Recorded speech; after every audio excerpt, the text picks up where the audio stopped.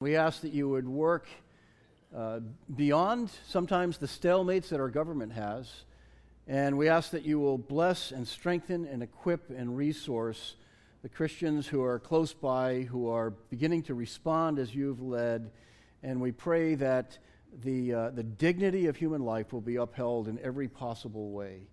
In Jesus' name, amen. Thank you for doing that. Thank you for doing that. That was good.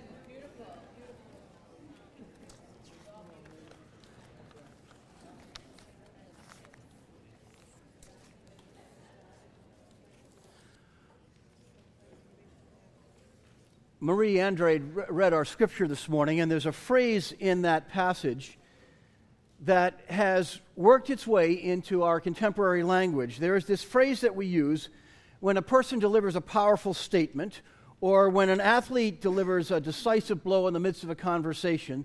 Someone will call out this encouraging phrase, "You nailed it. You nailed it. She nailed it with that goal that was just under the crossbar," or Kawhi Leonard nailed it with that impossible three-point shot at the buzzer at the last part of that seventh game to project the Raptors into the finals. I want you to hold on to that thought for a few minutes, because this morning we're going to talk about a time when the Bible tells us that Jesus nailed it.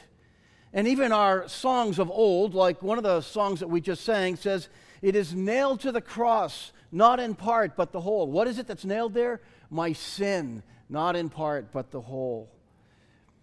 And the Bible uses that phrase and tells us that there was a moment in time when Jesus nailed it in the most important way, securing victory and freedom for us in ways that last far longer than the memory of any sporting events. This morning, we're in the fourth part of a summer series that we're calling Getting Clear on Jesus, and our theme today is all the fullness of Jesus that was involved in this one great, most powerful act. Here's the big idea. I'm going to give it to you right off the top this morning. We are free to live triumphantly when we understand the fullness of Christ and the fullness of His triumph on the cross. We are free the more we understand this concept of the fullness of Christ.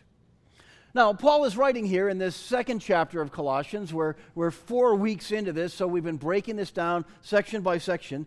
And Paul is talking about keys for living a victorious life. Maybe you need that thought.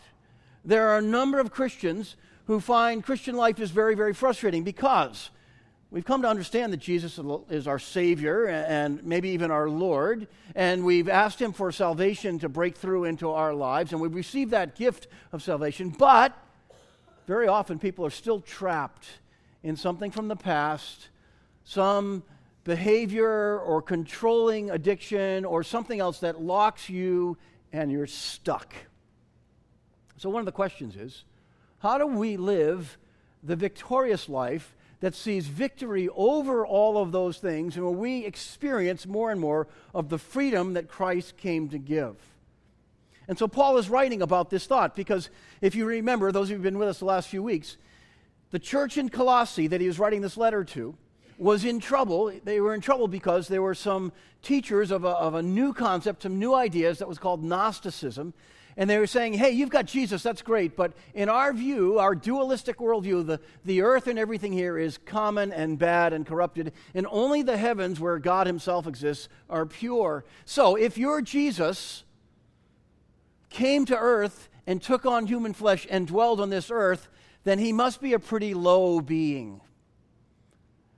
And what we want to tell you about, this is what the Gnostics were teaching, is that you've only believed the most elementary things in New Testament Christianity, apostolic Christianity. There are these other spiritual beings that are greater than Jesus, between Jesus and God. Let us tell you about them. The moment that happens, Jesus gets left behind, and people start saying, well, Jesus isn't really enough. If I knew about this one or that one or some other, and there are hundreds of these, and the Greeks used a word to describe them. They were called the pleroma. The many spiritual beings that are greater than Jesus, but on their way higher and higher toward God. So Jesus is saying, or Paul is writing, Jesus is enough. And if you've understood the gospel of Jesus, the gospel that the disciples promoted and presented and died for, through and through, Jesus is enough. And so we've seen each week how that theme comes resonating back to us. And we're going to see that once again today. 4 keys to living a victorious life that Paul talks about here. Here's the first one. Grow deep roots in Christian faith. Deep roots is what we need. So he starts off in verse 6. So then, just as you receive Christ Jesus as Lord, continue to live your lives in him, rooted and built up in him, strengthened in the faith you were taught, as you were taught, and overflowing with thankfulness. The word so then at the beginning of verse 6 signal a conclusion that is coming. In other words, this is built on and based on everything that we've studied the last 3 weeks. In the previous verses that we looked at last Sunday, Paul was talking about the great mystery, which is Christ in you, the hope of glory. This is the open secret now that was hidden in the past, but now is open because of Christ, that he actually wants to dwell in us by virtue of the presence of the Holy Spirit. And so he is about to give us some practical steps to help us live out these truths and live in the midst of this new dawning reality that Christ is alive in you. The concern that Paul had was that some of these Christians would be swept away by the seductiveness of the false teaching that was beginning to go out. So, presuming that you have received Jesus as Lord of your life, Paul now gives instructions about how to live this victorious life as opposed to a defeated life. And I know that every single one of us at different times have felt stuck and defeated in our faith journey. The phrase that pushes us in this direction is where Paul says, continue to live your lives in him. A more literal rendering from the actual New Testament Greek would read more like this, continue to walk in him. Walk and keep walking.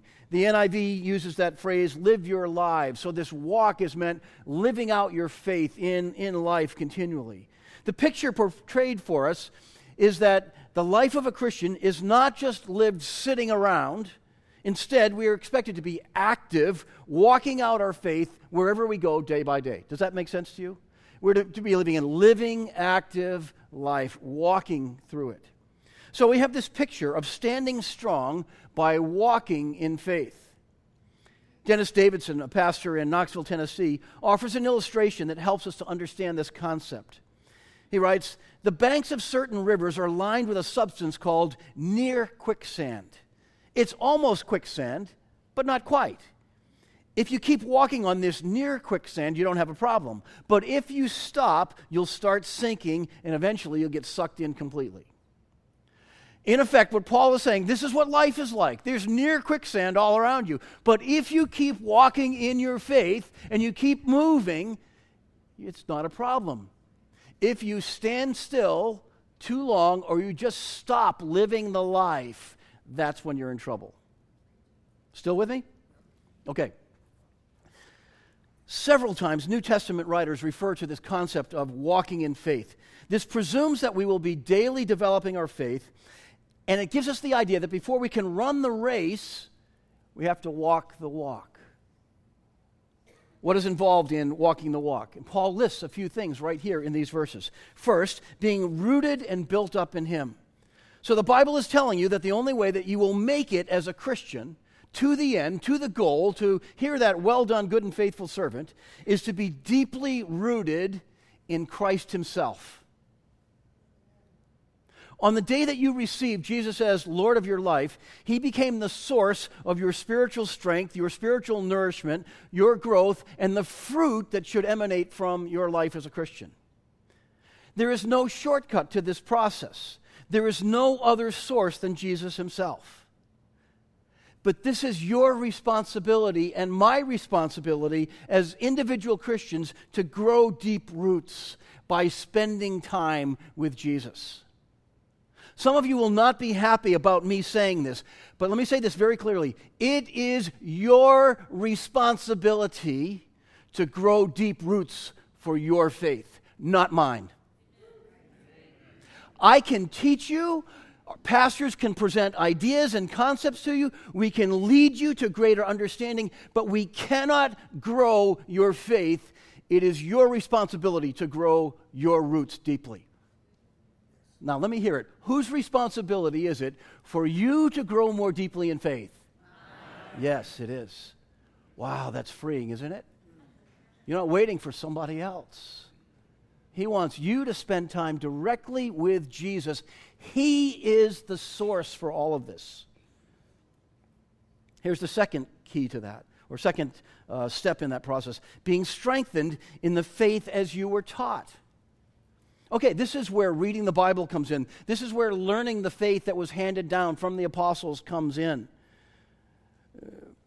Once the churches in the region of Asia Minor, where Colossae existed, modern-day Turkey, once they got these letters, they studied them. They passed them around. They copied them. They memorized parts of them, or sometimes even the whole. How many of you know the name of Wayne Cordero? Anybody know Wayne Cordero? He spoke at the Leadership Summit one time about 10 years ago, if you were there. But Wayne is a very influential Christian pastor in Hawaii. Recently, Wayne spent some time in China meeting with large numbers of pastors and members of Chinese churches. Several of those pastors and church leaders have spent time in prison in recent years for their faith as Chinese Christians, as the land of China, the government of China, has been cracking down on churches and on Christianity again. They told Wayne that in order to survive really tough prison conditions, they prepared in two ways.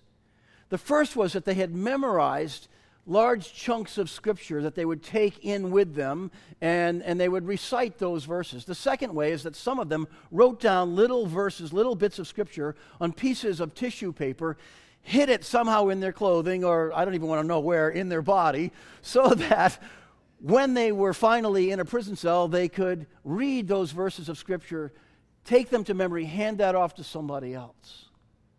Wayne spent a week with these pastors and with these church leaders, and they were very, very respectful. They were honored that here was this American Christian of a very large church who had come to teach them.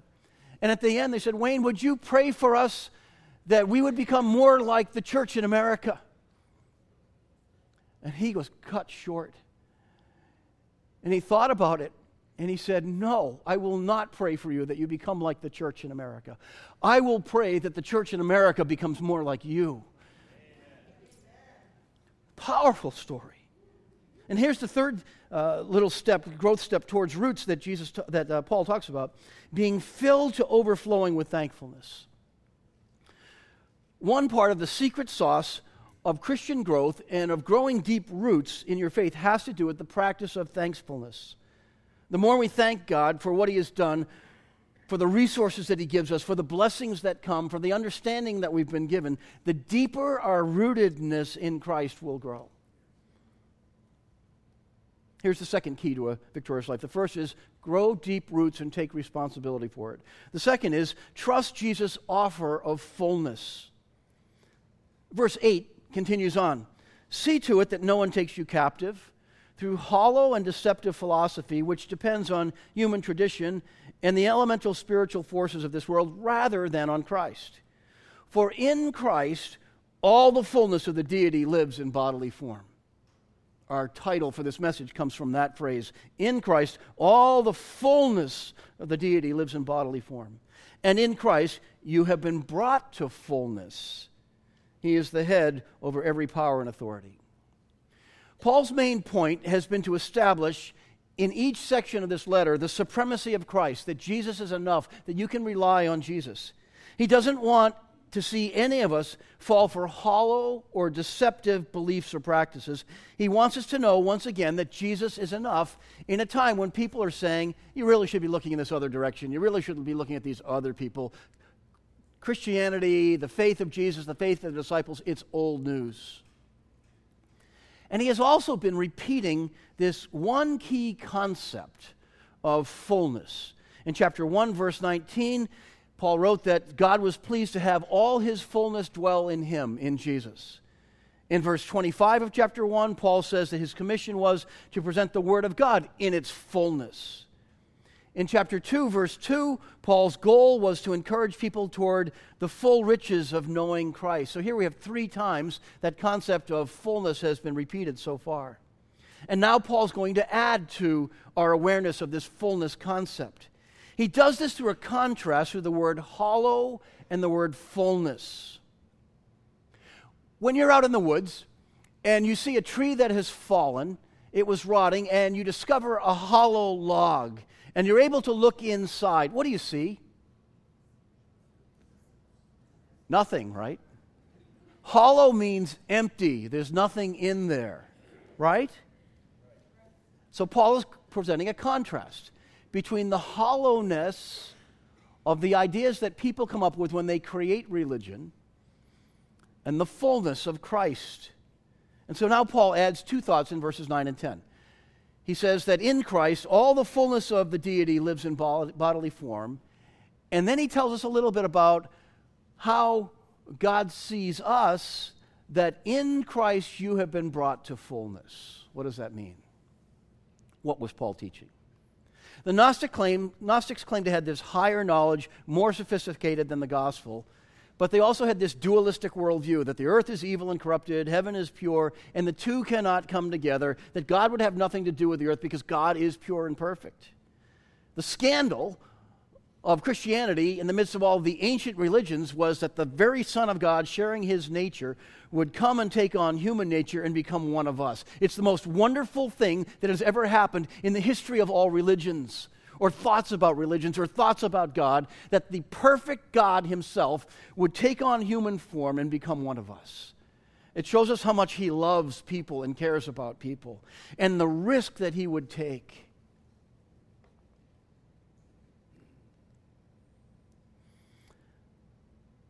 These Gnostics viewed Jesus as the lowest of the angelic beings, and so they imagined these higher spiritual beings between Jesus and God, which is why Paul wrote specifically that in Christ all the fullness, and the word is the same word that the Gnostics used, that pleroma, the fullness of the deity, lives in him. And the question that rises from that is, who needs these other spiritual beings who are invented by human ideas when all of the fullness of God rests in Jesus? In other words, Jesus is supreme. Jesus is above all. Jesus is enough. Jesus is the fullness of God. Now, years ago, about 100 years ago, Dwight Moody was teaching about this concept of the fullness in Jesus. And he put an empty water glass, a water container, on a stool. And he asked people, when he held it up, how would you get the air out of a container like this? And people started to come up with all kinds of ideas. Somebody imagined they could create some kind of a suction pump, and they could suction all of the air out of it. And eventually, it would be free from all that. And while they were coming up with those ideas, he picked up a pitcher, and he started to pour it into that container. And as he filled it with water, and I'm going to do this deliberately. Now, let me ask you something. Where is the air that was in my little tumbler here? It's gone. Why is it gone? Because it's filled with water and there's no room for the hollowness. This is what Christ does for us and in us. And this is what God was telling us about Christ himself, that all of the fullness of the deity, all of God was poured into Jesus, even in his human form, which leaves no room. It spills over. It leaves no room for the hollowness. Here's the third key. Identify with his fullness. Verse 10 takes us further in. We ended with that in the last section, but we're going to come back to it because it sets up where we're going with verses 11 and 12. And in Christ you've been brought to fullness. He is the head over every power and authority. In him you were also circumcised with a circumcision not performed by human hands, your whole self ruled by the flesh that was put off when you were circumcised by Christ, having been buried with him in baptism, in which you were also raised with him through your faith in the working of God, who raised him from the dead. Verse 10 leads with an amazing statement that begs our attention. In Christ you have been brought to fullness. The question that immediately arises for you and me is, okay, how? How have we been brought to fullness? We can understand that Jesus is fully God, that all of the deity dwells in him. And that's the question that he's answering in verses 11 and 12. These verses reveal three marks of our new identity. First, we died with Christ. Second, we were buried with Christ. Third, we were raised with Christ. Let me unpack that for you. he talks about dying with Christ through the illustration of circumcision. Circumcision here is used as a sign of death. Here's the reason for that. As Paul is calling these people to remember the old covenant that Jewish people had celebrated before the time of Christ, circumcision was the primary outward sign made in the flesh of a male person. If a circumcised person did not live up to the covenant's demands, the illustration of circumcision in human flesh means you will be cut off from God and from all of his benefits. It was a binding of a person to the law and to our need to fulfill every aspect of the law. In that way, circumcision was a reminder of the corrupting influence of flesh that kills. But Jesus goes far beyond. What Paul's illustration is showing is that he allowed his body to be more than circumcision. He allowed his entire body to be beaten and then destroyed once for all through the process of going through that humiliation and then the death on the cross. Spiritually, when a person becomes alive to Christ, the power of the flesh dies in him. And in effect, we have died with Christ on that cross. We have died to the old way of life. We have died to the sinful nature. We have died to all of the fleshly part of who we are that sometimes becomes so controlling in terms of our habits. And then on top of that illustration, he uses another one. And he says that when we are baptized in water, having put our faith in Christ, that baptism signifies participating in Jesus' burial and resurrection. And so the picture is, as you go under the water, that you're literally participating in his burial for a short time, and then you're being raised up as somebody who is new in life. So there are three pictures side by side, participating in his death, his burial, and his resurrection.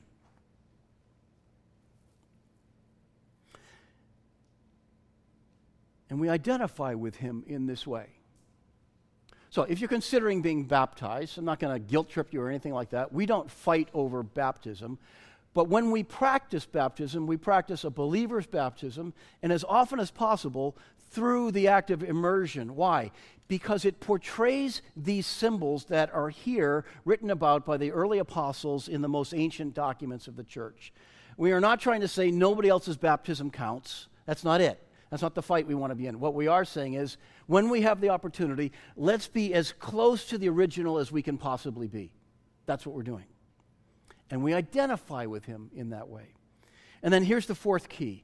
Celebrate the impact of his fullness. Verses 13, 14, and 15 are three of the most powerful verses in the entire New Testament. Here Paul says, when you were dead in your sins and the uncircumcision of your flesh, that's what we just talked about, God made you alive with Christ. He forgave us all our sins, having canceled the charge of our legal indebtedness which stood against us and condemned us. He has taken it away, nailing it to the cross. And having disarmed the powers and authorities, he made a public spectacle of them, triumphing over them by the cross.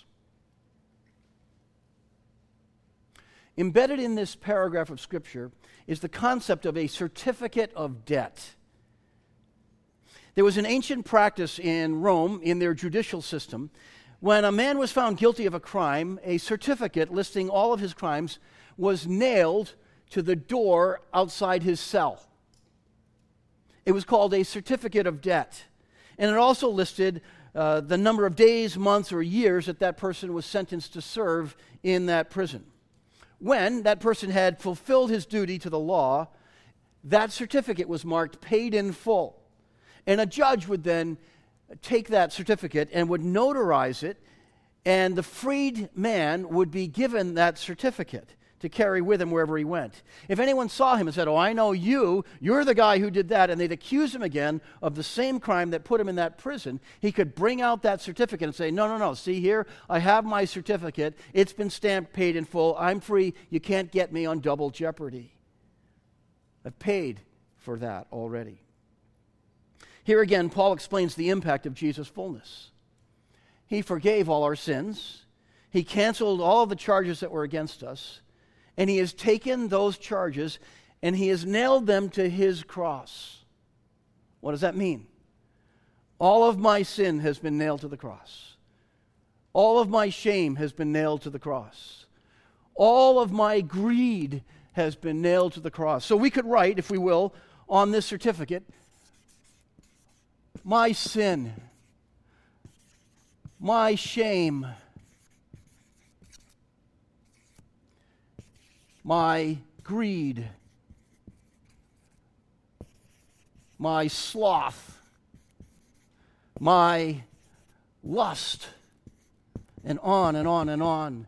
And we could soon fill that up. What that means is that our certificate was nailed to his cross. And in doing so, what the Bible tells us is the very thing that was meant to cause shame and pain for Jesus, the cross, an instrument of destruction, and the scroll that they would fasten to it over his head. You know why Jesus was put on the cross, right? Because he claimed to be the Son of God. That's what they wrote on there. But what he took to the cross was your scroll and mine. And he nailed it there once for all time. When we say that Jesus nailed it, this is what we mean. This is the moment where the most powerful thing that has ever impacted you or me was accomplished, when he took your sins and mine, he took our certificate, and he nailed it on his cross so that never again can my sin, my shame, my greed, my sins, whatever they individual sins may be, can they be used against me, because he has paid them in full. Isn't that awesome? That's what it means when it says that he made a spectacle of the disarmed powers. In that moment, the evil one thought that he had won, that Jesus had died on the cross. But that moment was actually the moment of glory when all of our sins had been paid for. And in the moment that the evil one was cheering wildly and thinking, yes, he's gone, he's dead, he's a failure, the victorious blow had been struck. And there is nothing that he died for that holds power over you and me unless we give it power again. You're free. You're free to live life to the fullest. We're free to honor him in every possible way. And so Paul's encouragement is not meant to guilt trip us, but to cause us to celebrate how free we really are. He has disarmed all the powers that could ever accuse us or be arrayed against us. We are free to live triumphantly when we understand the fullness of Christ and the fullness of his triumph on the cross. I'm going to pray, and then I'm going to invite the team to come and play a last song. But I want you to hold on. I don't want you to leave just yet if you're one of those who leaves as soon as the final song starts, because I'm going to create an opportunity for you to respond in just a minute. I want you to think this is Good Friday in the middle of summer, okay? Hang on for just a minute. Dave, if you guys are ready. Hello. Here we go. Here we go. Let me pray. And they were going to sneak up here silently when I prayed, and I just kind of sprung this on them. God, I pray that you would make this very, very real to us and give us a powerful sense of a reminder and an appreciation of all that you have done, both in terms of putting your fullness in Jesus, even as he took on human form, and giving us the fullness of Jesus in our lives, where we're not waiting for more. That as much as we live out our faith, as much as we give away the love that you've given us, as much as we dare to exercise our faith, you keep filling up our ever-stretching capacity to know more and more of Jesus, to experience more and more in Jesus, and to have more and more of Jesus. And my prayer this morning is that you would not let a person leave this place without knowing for sure that their sins have been carried to the cross, that if they put their faith in Jesus, that he will not only give them complete forgiveness and grace, but that he will also lead us into lives that are increasingly reflecting the fact that the powers that are against us have been disarmed, they have been triumphed over, and that Jesus made a spectacle of them by turning the cross around and making it a symbol of victory and joy rather than death and defeat. And so I pray for our congregation that you would allow us in increasing ways to fall deeper and deeper in love with Jesus, to spend more and more time with Jesus, and to know that he is our source. It's in his name we pray. Amen. We've got a final song that we're going to sing. It's a new one for some of you. Yes and amen. And David, lead away here.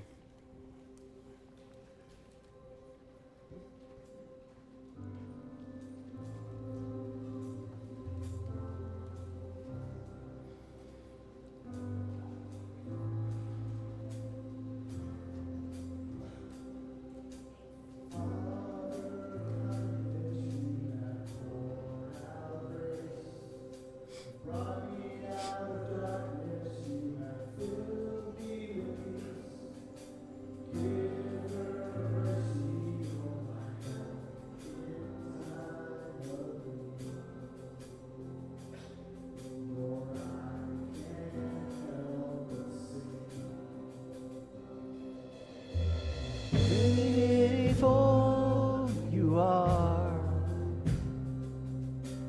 faithful forever you will be. Faithful you are. All your promises are yes and amen. All your promises are yes and amen.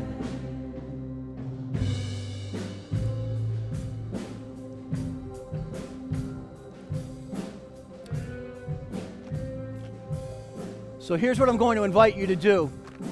It'll be just a little bit lower. You don't have to. If you would like to go home and need to go home, the service is over for you right now. But if you're moved by this, I've got some smaller Sharpies up here, and I'm going to give you an opportunity.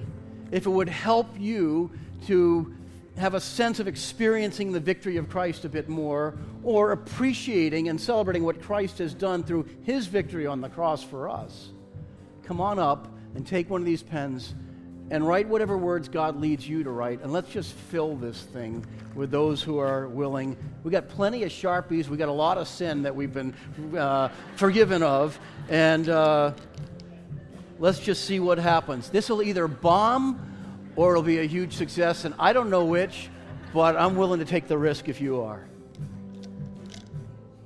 So let's go. If you're ready, let's just go, and we're going to continue to sing.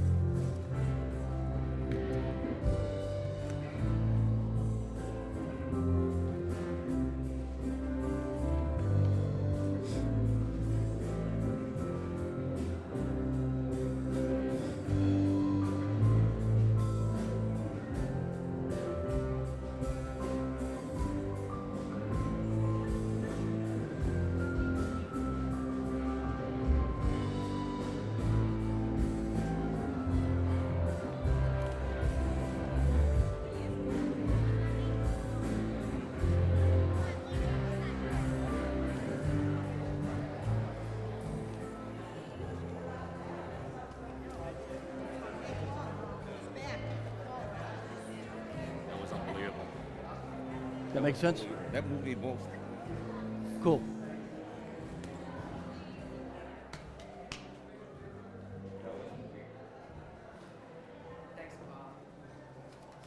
That was a good one. I want to catch up with you. I'm going to be around this week, and then I'm gone for 2. I'm going to be in Denver for classes for 2 weeks. So, yeah, I won't be far from her, but yeah.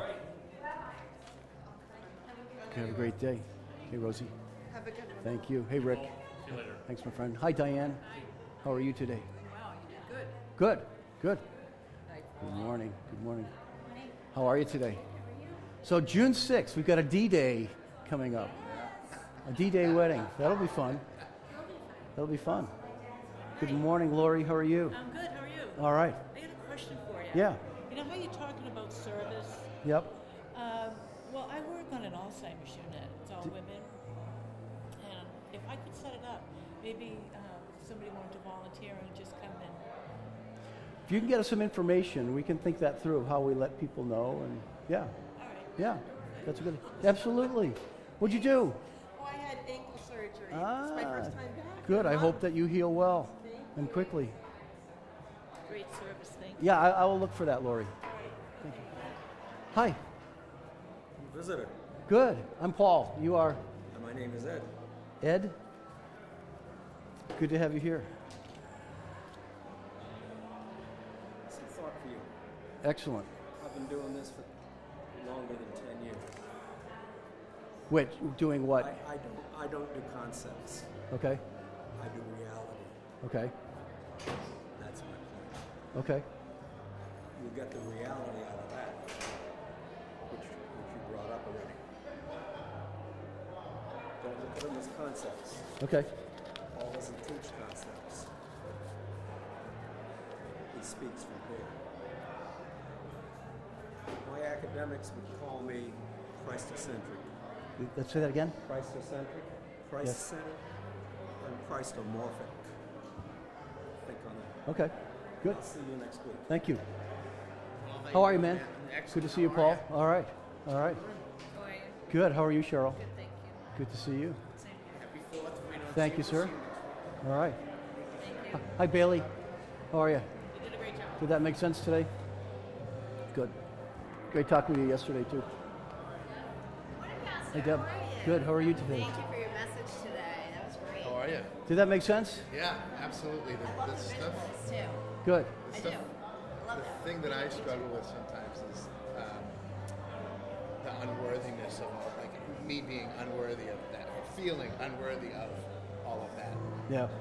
And you know what I mean? Like your faith is rooted, but then are you worthy of that forgiveness? Sometimes I struggle with that piece. You know what I mean? Yeah. So, Yeah. But it's good. Mike. So everything good? Yeah. Yeah. He's good. We're off to the Baltic for 2 weeks. Oh, really? Yeah, we're heading out to doing the Baltic cruise. Nice. So Denmark and Sweden and Russia and all that area. So Nice. we'll be back. Very good. Good to see you. Hi, Sandy. Nice job. Hey, we saw an old friend of yours. Who's that? Joel Gray from Burkina Faso. Oh, wow. Missionary, yeah. Well, I met him once. Yeah, I, yeah. Jim's He remembered the story. He was Jim's amazed. son-in-law, isn't he? Yeah, Jim, he you- was amazed that you remembered an email that he sent you, something like that. Oh, wow. Yeah, Cool. yeah. So are they home for a little bit? They, For a short time. Okay. they had to get out of Burkina. It's a because very of tough security. area. They lived over in Niger, Okay. just over the border, which still has issues, but not. Yeah. They didn't have any security there. Yeah. Just off. Sad they had to move. Their second to oldest is Cool. getting settled in college. Yeah. And they in the United States. Sir. Thank you. Hey, Beautiful. sir. good day. You had that going on in your mind before I even wrote that. did. Amazing. I did.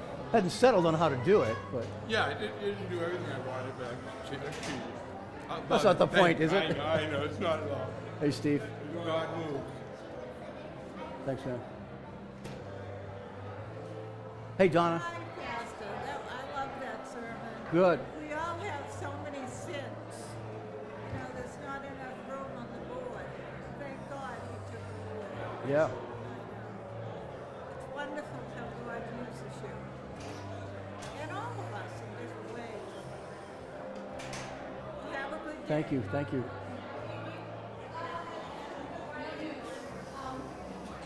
Hey there. How are you? Reveling in your new We're still lake house? unpacking, Yeah. but it's every window has a view. Hey, Roy. I just know Jesus, and that Jesus is enough. Yeah. Yeah. Yeah, that's the point. That's good. Thank you. Thanks, Jack. Hi. Hi. Gina. Nice to see you again. Gina or Regina? Gina. Gina and John. and John. Yes, Great. great service. Have you guys been with us before? Yes. You have? Okay. Yep. Good.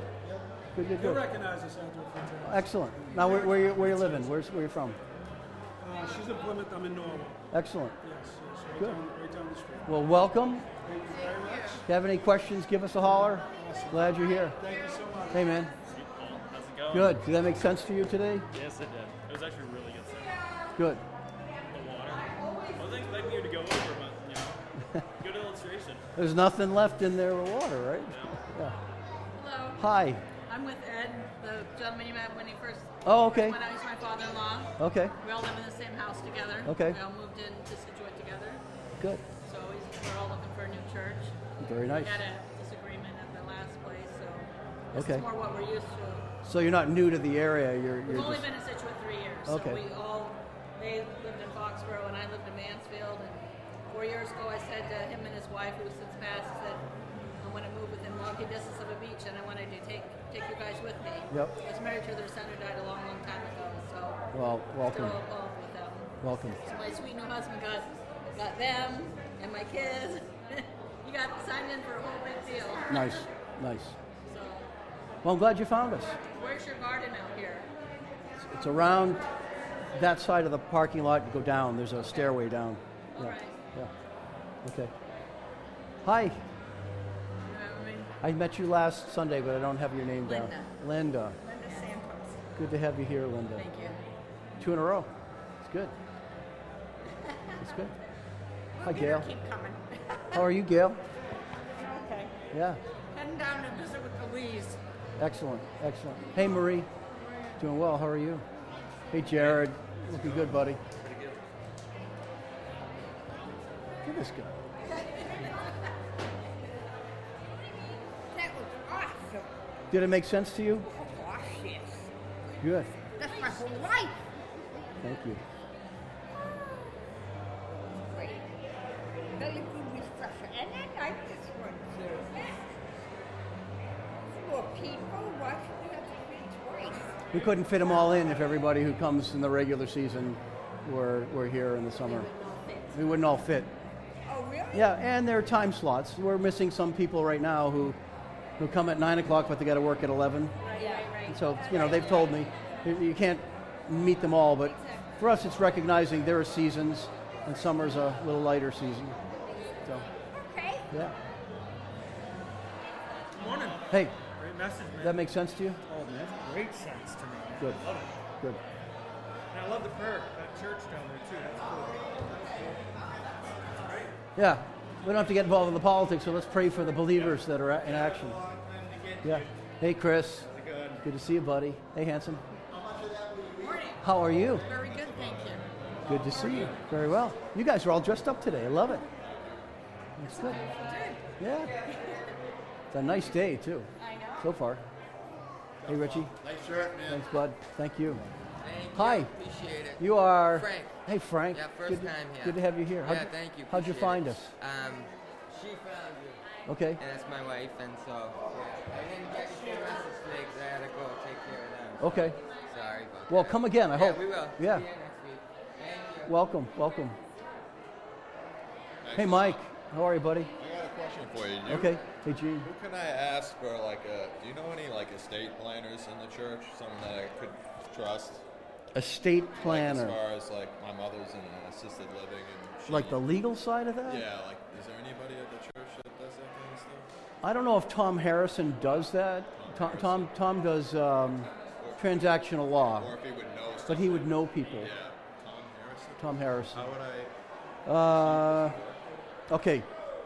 Big guy with the yellow shirt, kind of balding. He's looking that way. Yeah. That's Tom. Oh, okay. Tell him that I told you to introduce yourself to him. Thanks a lot. Great friend. All right, you hurt me on 2 levels, so I got to tell you. What's that? No memo about the Hawaiian shirt. I had one waiting sitting at home. Nothing. It's summer, man. I know. And the second thing is my son, manages the Sixers. That was a painful moment to have to relive the Kawhi. Oh. But I'm okay. I'm all right. I'm going to recover quickly. I'm not a Kawhi fan. I just remember that last second shot. Yeah. Good to see you today again.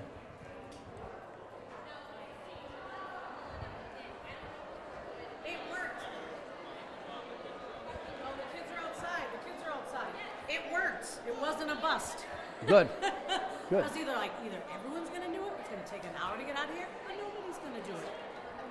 It's worth the risk. that. Thanks, Beth. No, it was. I wrote some stuff. I like that. It feels, sometimes you got to put things on paper, and then you feel like you're handing it over, right? Instead of just saying it. Good.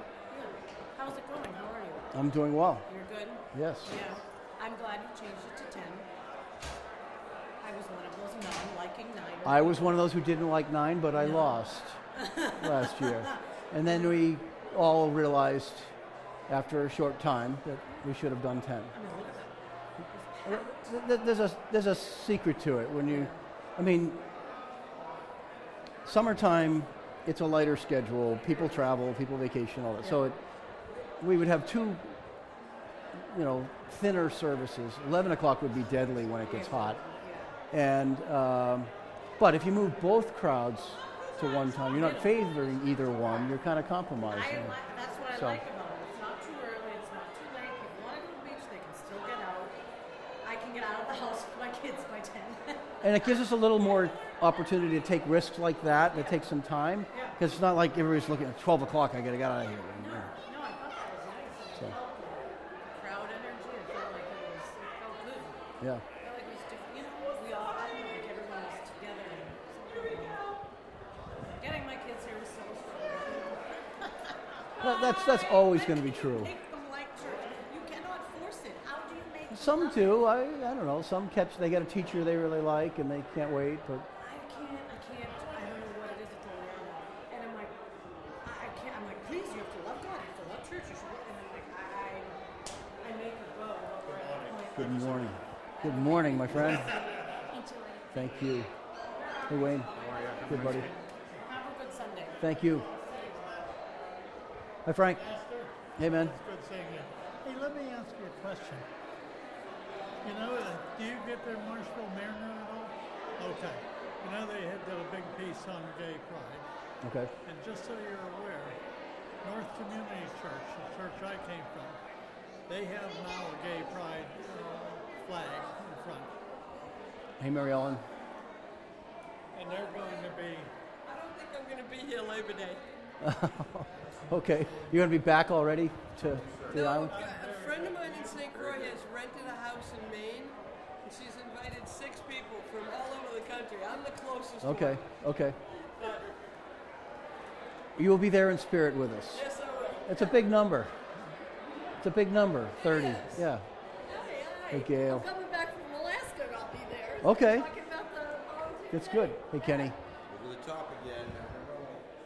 Okay, so... One more. Welcome home. Enjoyed the pictures.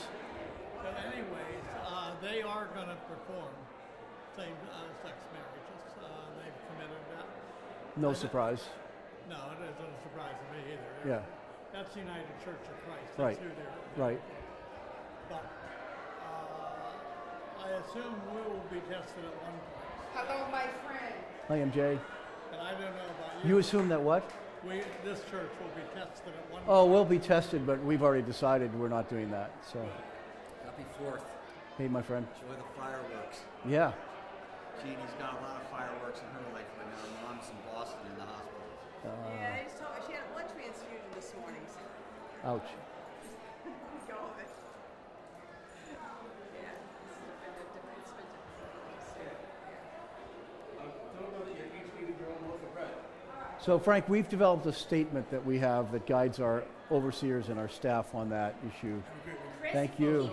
Thank you. Ellen, good to see you, my friend. Good to see you. Sorry, I'm sweating. How are you? I'm wonderful. Great to see you. Thank you. Up from Atlanta? You live in Florida? No, Where I are was you? in Florida. Florida. Now I'm in Boston. Oh, you're in Boston. Okay. With Very my good. daughter-in-law. Very good. And my son Hi, Steve.